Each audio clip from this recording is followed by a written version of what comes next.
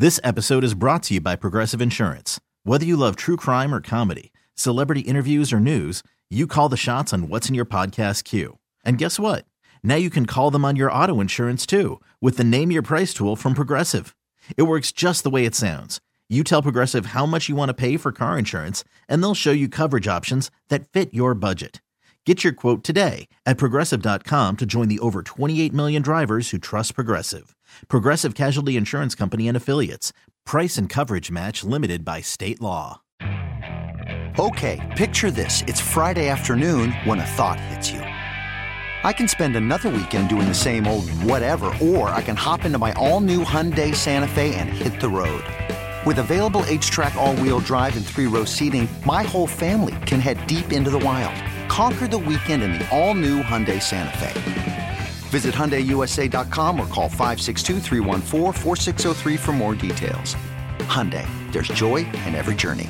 Let's do this. Austin Gale, Associate Director of Content for Pro Football Focus, joining us on the Schneider Orange Hotline. Austin, how you doing today? Doing great. How about yourself? Doing extremely well. So let me ask you this. First and foremost, we were, and I'm going to reference the article that I got off of Pro Football Focus yesterday when you talked about the most improved teams since the offseason began, obviously since the draft has culminated as well.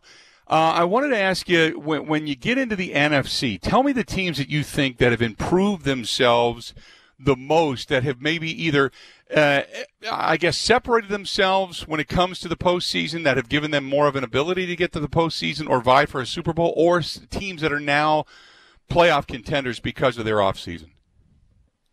Yeah, I mean, I really think you have to start with the Dallas Cowboys and what they did specifically in the 2020 NFL Draft. Adding CeeDee Lamb at pick 17, Trayvon Diggs, 51, Neville Gallimore at pick 82. Like, those are three starter caliber players drafted with your first three picks. And I think CeeDee Lamb strengthens the strength for this Cowboys offense. Amari Cooper and Michael Gallup had very good years this past year, and so did Dak Prescott.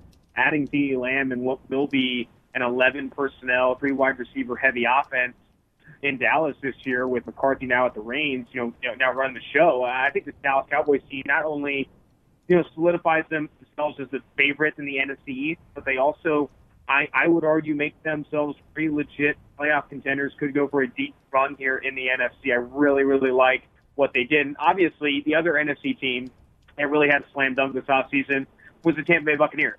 They added Tom Brady, a future Hall of Famer at quarterback position, Rob Gronkowski, and were able to land a very good offensive tackle in Tristan Wirfs with the first pick of the 2020 NFL Draft. This is a roster with very few weaknesses. That through the last 8 weeks of the season, the defense ranked top 3 in PFF coverage grade. I mean, they're improving on the back end. I think this Buccaneers team is going to be very good in 2020 with Bruce Arians and Tom Brady having this marriage of an offense that will be equal parts aggressive while also much more conservative and safe in that not going to be throwing interceptions at the rate of Jameis Winston. And I think both of those teams got significantly better this offseason. I like what Tampa Bay has. I don't know if it's going to put them over the top, but certainly now they have some of the, pedigree to put them over the top, the experience that can maybe guide some of that youth down there. I find the Cowboys completely fascinating. I don't know if this whole thing with Dak and Andy Dalton is going to work out. Sometimes competition breeds success. Other times it breeds animosity. I do know you get a little bit of a jolt out of the first year of a new head coach. San Francisco's obviously, I believe, going to be good. How much do you think, and you mentioned Minnesota, how much do you think Minnesota has either closed the gap on the Packers or excelled above the Packers?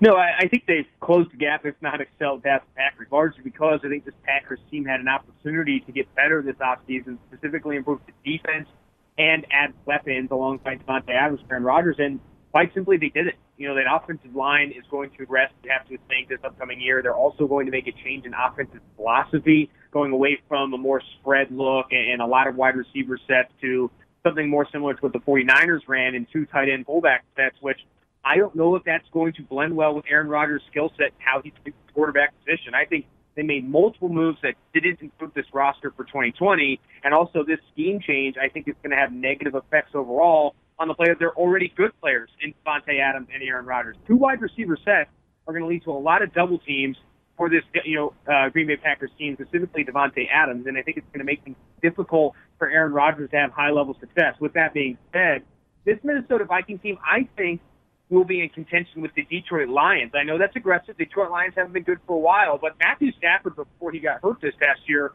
was very, very successful pushing the ball downfield with Kenny Golladay, Marvin Jones, etc., and I think he can have similar success if healthy. This is a good Detroit Lions roster in 2020. I think the Vikings and Lions, could be competing for the top spot in the NFC North.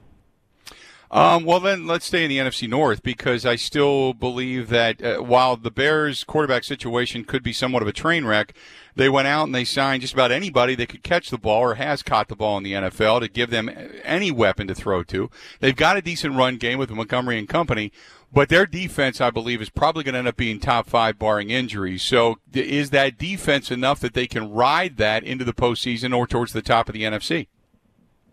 I'm going to argue no. This defense regressed significantly from the 2018 season we saw with the Chicago Bears, and I think you're going to continue to see that as players develop. And the injury variance is going to hit this Chicago Bears team. You have to think. Khalil Mack's still been very dominant since the trade, but it's not enough. Team Hicks too, but and Eddie Jackson, they have some stars on the defense. I just don't know if it's enough to overcome what will be, again, bad quarterback play under center, regardless of who's starting at quarterback for the Chicago Bears team, whether it's Nick Foles or Mitchell Trubisky. I think this Bears team is out of it. I honestly do not think with the play at the quarterback position they're going to receive, they can compete with the Vikings or even the Packers, Lions in this division. I want to go to the AFC. A lot of talk about the quarterbacks. Joe Burrow, what he can do for Cincinnati. Tua, what he can do down in Miami. If you had to take a quarterback and say, okay, I believe this guy has the best shot at really being somewhat successful in his first season under center, who would it be? I'm sorry, I didn't hear what you said. Say that again. Well, I'm looking at Tua, I'm looking at Burrow, I'm looking at some of these young quarterbacks that are going to be under center for their first year going over to the AFC. Obviously, Miami and Cincinnati both taking quarterbacks early on. Tell me a young quarterback that's going to have the best opportunity to have some success. I think it is Joe Burrow, but I would honestly temper expectations for every young rookie quarterback in 2020 because we're going to see such an abbreviated off season. Right now, according to the 2020-2021 NFL schedule, they're supposed to be doing rookie OTAs right now. Obviously, that's not happening. I think it's been very difficult, specifically for rookie quarterbacks, to come in and play at a high rate if they are starting week 1, week 2 of the 2020 NFL season. It's just you're not going to have that time with the coaching staff, with your supporting cast, wide receivers, tight ends, offensive line, to really put together enough chemistry, to have enough chemistry going into the 2020 regular season to have a ton of success. And you even go back to when Joe Burrow first transferred from Ohio State to LSU, the 2018 season wasn't good because he didn't really get his hands on the playbook until a few weeks before the season. And he's going to be in a similar spot, not from a playbook perspective, obviously he has that, but from working with his team, he's not going to have a ton of experience before he's asked to suit up under center. I think all of the rookie quarterbacks in 2020 would benefit from tempered expectations, lower expectations, because to expect them to hit the ground running would be a fool's errand, in my opinion. Other rookies will have more success, like cornerbacks, wide receivers, ones that don't necessarily need that chemistry to produce, but I think these rookie quarterbacks are going to struggle out of the gate. Then I wanted to look at the better teams in the AFC. Obviously, Kansas City's could repeat as the champion. I still think they're extremely strong. But give me some of the other AFC teams. Obviously, you had some quarterbacks move. You still have Pittsburgh getting Big Ben back. You got Phillip Rivers going into Indianapolis. Do they make dents? And who's the top favorite right now, or favorites right now in the AFC? Yeah, honestly, I think the AFC, the true competitors in the AFC are kind of staying put from the previous year. I don't see any of the teams that significantly improved this offseason really overtaking the better teams in their division. You look at the Buffalo Bills, I think improved largely because Tom Brady's no longer playing in that division. The Jets did not get significantly better. The Patriots obviously got worse with the loss of Tom Brady. I think this Bills team can really take hold of this division, especially with Miami Dolphins likely trotting out Ryan Fitzpatrick, not Tua Tagovailoa, early in the season to give him more opportunity to heal up and those things. I think the Bills benefited from this. I think they're going to go into the playoffs in 2020 just kind of by virtue of just how bad that division is. And while the Cincinnati Bengals obviously got better with Joe Burrow, it's not going to kind of overtake, the Baltimore Ravens in that division. I'd argue the Pittsburgh Steelers get better with Big Ben healthy and fully bearded now in 2020. I think if there's going to be some shift, maybe you see, this Denver Broncos team beat out the Chargers and Raiders for the number 2 spot with all the additions they've made to the offensive side of the ball. Drew Lock maybe takes a step forward. But again, Kansas City Chiefs are still winning that division, man. Like I think the AFC powerhouses are locked, based off after this offseason. With the Houston Texans getting rid of DeAndre Hopkins, did they do enough to put weapons around Deshaun Watson?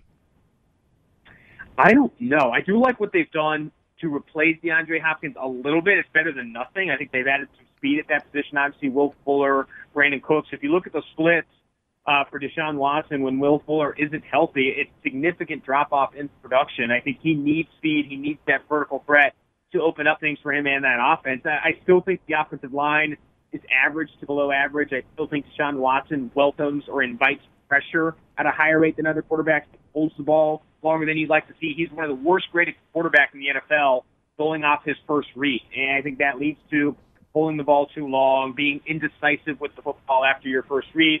I think they've done some good things to build around him, but you can't replace DeAndre Hopkins. I mean, this guy was the second best, if not the best receiver in football this past year, right up there with Michael Thomas. Like, yes, you added Brandon Cooks and you have Will Fuller there. People love Kenny Stills. I still think this Houston Texans team is not a great one and one that will struggle in 2020 because of, just the overall offensive line and Deshaun Watson's kind of tendency to hold the ball. Real quick before I let you go, when you go back to the NFC, San Francisco, really hard to repeat and get back there. Usually teams that lose a Super Bowl for whatever reason don't find their way back into the postseason the next year. What would prevent them, other than the obvious of maybe an injury to Jimmy Garoppolo, what would prevent them from getting back into the postseason? Yeah, that's a good question. I think it doesn't even have to be an injury to Jimmy Garoppolo, but more so regression in play. Like, Jimmy Garoppolo has done a great job of being a game manager in Kyle Shanahan's system, and it's hard to screw that up. I mean, you have high-score production in Kyle Shanahan's system because he doesn't ask the quarterback position to take a ton of risks or make risky throws. However, when you are down in games, as you saw against Kansas City in the Super Bowl, you do need to make those high-level throws to kind of pinch off comebacks, and he obviously missed that big throw to Emmanuel Sanders that could have had us talking very differently about this offseason if he did fit Emmanuel Sanders on that deep throw. I think Jimmy Garoppolo needs to maintain, if not improve, his production at the quarterback position if the 49ers are going to make another postseason run. Because I'll tell you what, you go back to the NFC, this Arizona Cardinals team got a lot better this offseason. They have Kyle Murray entering his second year, Cliff Kingsbury entering his second year in the NFL. I think they could take some major strides.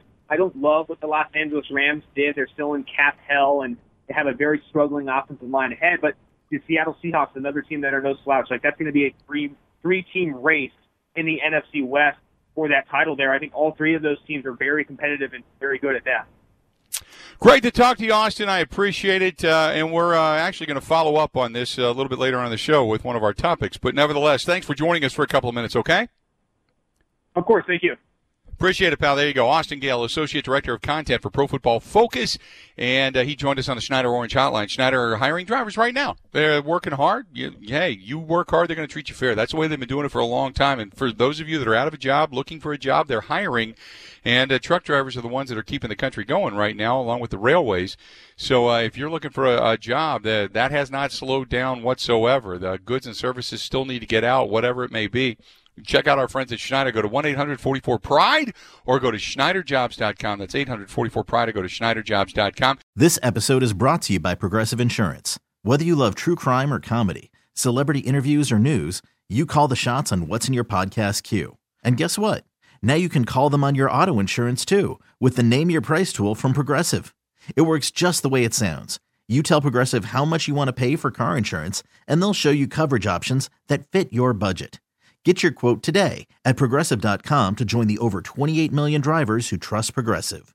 Progressive Casualty Insurance Company and Affiliates. Price and coverage match limited by state law.